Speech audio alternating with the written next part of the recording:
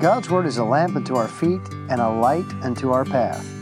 This is Will Rice, and First Light is a brief Bible challenge encouraging you to read God's Word, to think about God's Word, and to live it in real life. Perhaps back in September, you read the story of the British young man, or I should say the young man living in the UK at any rate, who chopped down a grand old, ancient is the way the news story depicted it, and famous tree in a national park in the UK.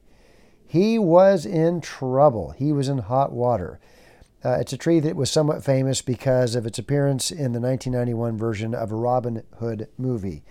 And so people were really up in arms. In fact, the news story that I read today said that one lady said she was iridescent about it.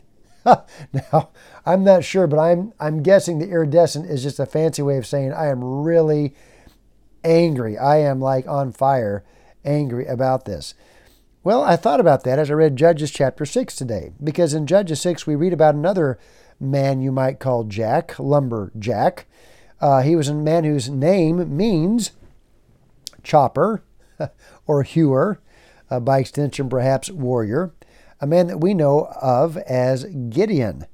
In chapter 6, verse 28, the Bible says of Gideon, an Israelite, that at God's command, he cast down the altar of Baal, which belonged to his father, and cut down the grove that was by it, that it was associated with the worship of this false god. Well, likewise, people were incensed. They were furious. They wanted to kill him. They were angry that he would go after the God that had actually led them away from Jehovah, and consequently was the very reason for so many of their problems that they had. You know, the problems went from bad to worse. In verse 2, we find that Israelites in general, and Gideon in particular, had an enemy. They were the Midianites, and they were taking what they wanted from the Israelites. This was a consequence of Israel's sin.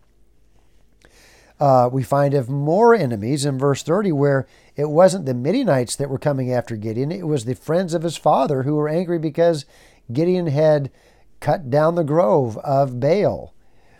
In verse 11, we have fear. Again, fear of the Midianites. And in verse 27, we have more fear.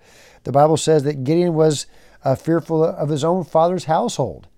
So Gideon was a very unlikely hero. He was a very unlikely warrior. And yet, in Hebrews 11:32, we find Gideon in the hall of fame of God, or you might call this the hall of faith. Famously, when the angel of the Lord came to commission Gideon, the Bible says, and the angel of the Lord appeared unto him and said unto him, the Lord is with thee, thou mighty man of valor. Now, I can only imagine what Gideon thought when he heard those words. Mighty man, valor. I mean, Gideon didn't feel like he was any of those things. And yet, what God was saying was an indication of what God saw. What God saw was potential. He saw what could be. Now, this is a very interesting thing that I think you find here. You live up to your potential when you live up to your problems. Sometimes we think, oh, if I have a great opportunity, I need to seize that. I have $1 million. I have 1,000 acres. I have a lot of friends. I have great intellect. I have whatever. I need to be a good steward of this. Well, that is true, of course. But if you look at the Bible, if you look at history for that matter, but if you look at the Bible and certainly the Old Testament and certainly in the life of Gideon, what you find is that you live up to your potential when you live up to your problems. You know, so many opportunities that we admire today were problems when they actually appeared. Now, I'm thankful for a guy that has 1,000 acres and says, hey, I want to use this as a Christian camp. God bless him. That's fantastic. Or a man that has $1 million and says, I want to use this for the Lord. That's fantastic. Or someone that says, I have great abilities. I want to use these for God. Those are all wonderful things. But what if you don't have any of those things? You may never have any of those things, but something you do have right now, I'm going to guess, is you have a problem. You probably have more than one of them. And they're probably not something you look at as an opportunity, but Gideon's opportunities and Gideon's potential lay in his problems. And so you live up to your potential when you live up to your problems. Are you being a good steward of the problems that God has allowed in your life today? You don't have the money you wish you had. You don't have the health you wish you had. You don't have the intellect you wish you had. You don't have the chances you wish you had. You don't have the influence you wish you had. So are you being a good steward of the problems you have? You know, Gideon had a past. In verse 13, he says to the Lord, "Oh, my Lord, if the Lord be with us, why then is all this befallen us? And where be all his miracles which our fathers told us of, saying, Did not the Lord bring us up from Egypt? But now the Lord hath forsaken us and delivered us into the hand of the Midianites." So you cannot simply base your actions and your future on what has been. They had been led by God, and now they were deserted by God, and he looked to his past. He looked to his own power. In verse 15, he said, I'm from a poor family, and I'm the least in my poor family. So I'm from a poor family, and I'm the poorest guy in my poor family. God, I'm nothing. Verse 34 tells us that the Spirit of the Lord came upon Gideon. So it wasn't Gideon's power, it was God's power. It wasn't Gideon's past, it was God's story, it was God's history. So potential is two things. God says in verse 14, I have sent thee. And in verse 16 he says, I will be with thee. I've sent you and I'm going to be with you.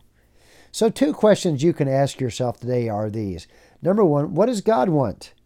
I've got a problem. I wish I had money. I have a problem. I wish I had influence. I have a problem.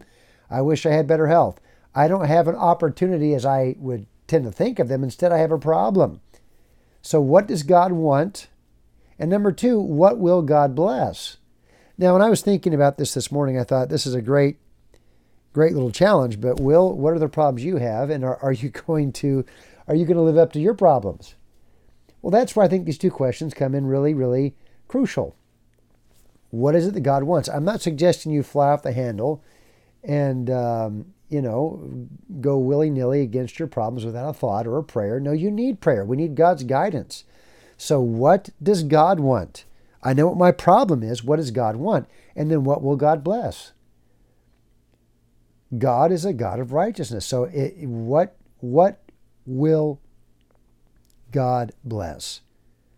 What do you have today? Well, Gideon had nothing but a problem, but Gideon responded to God in obedience and reminds us that you live up to your potential when you live up to your problems.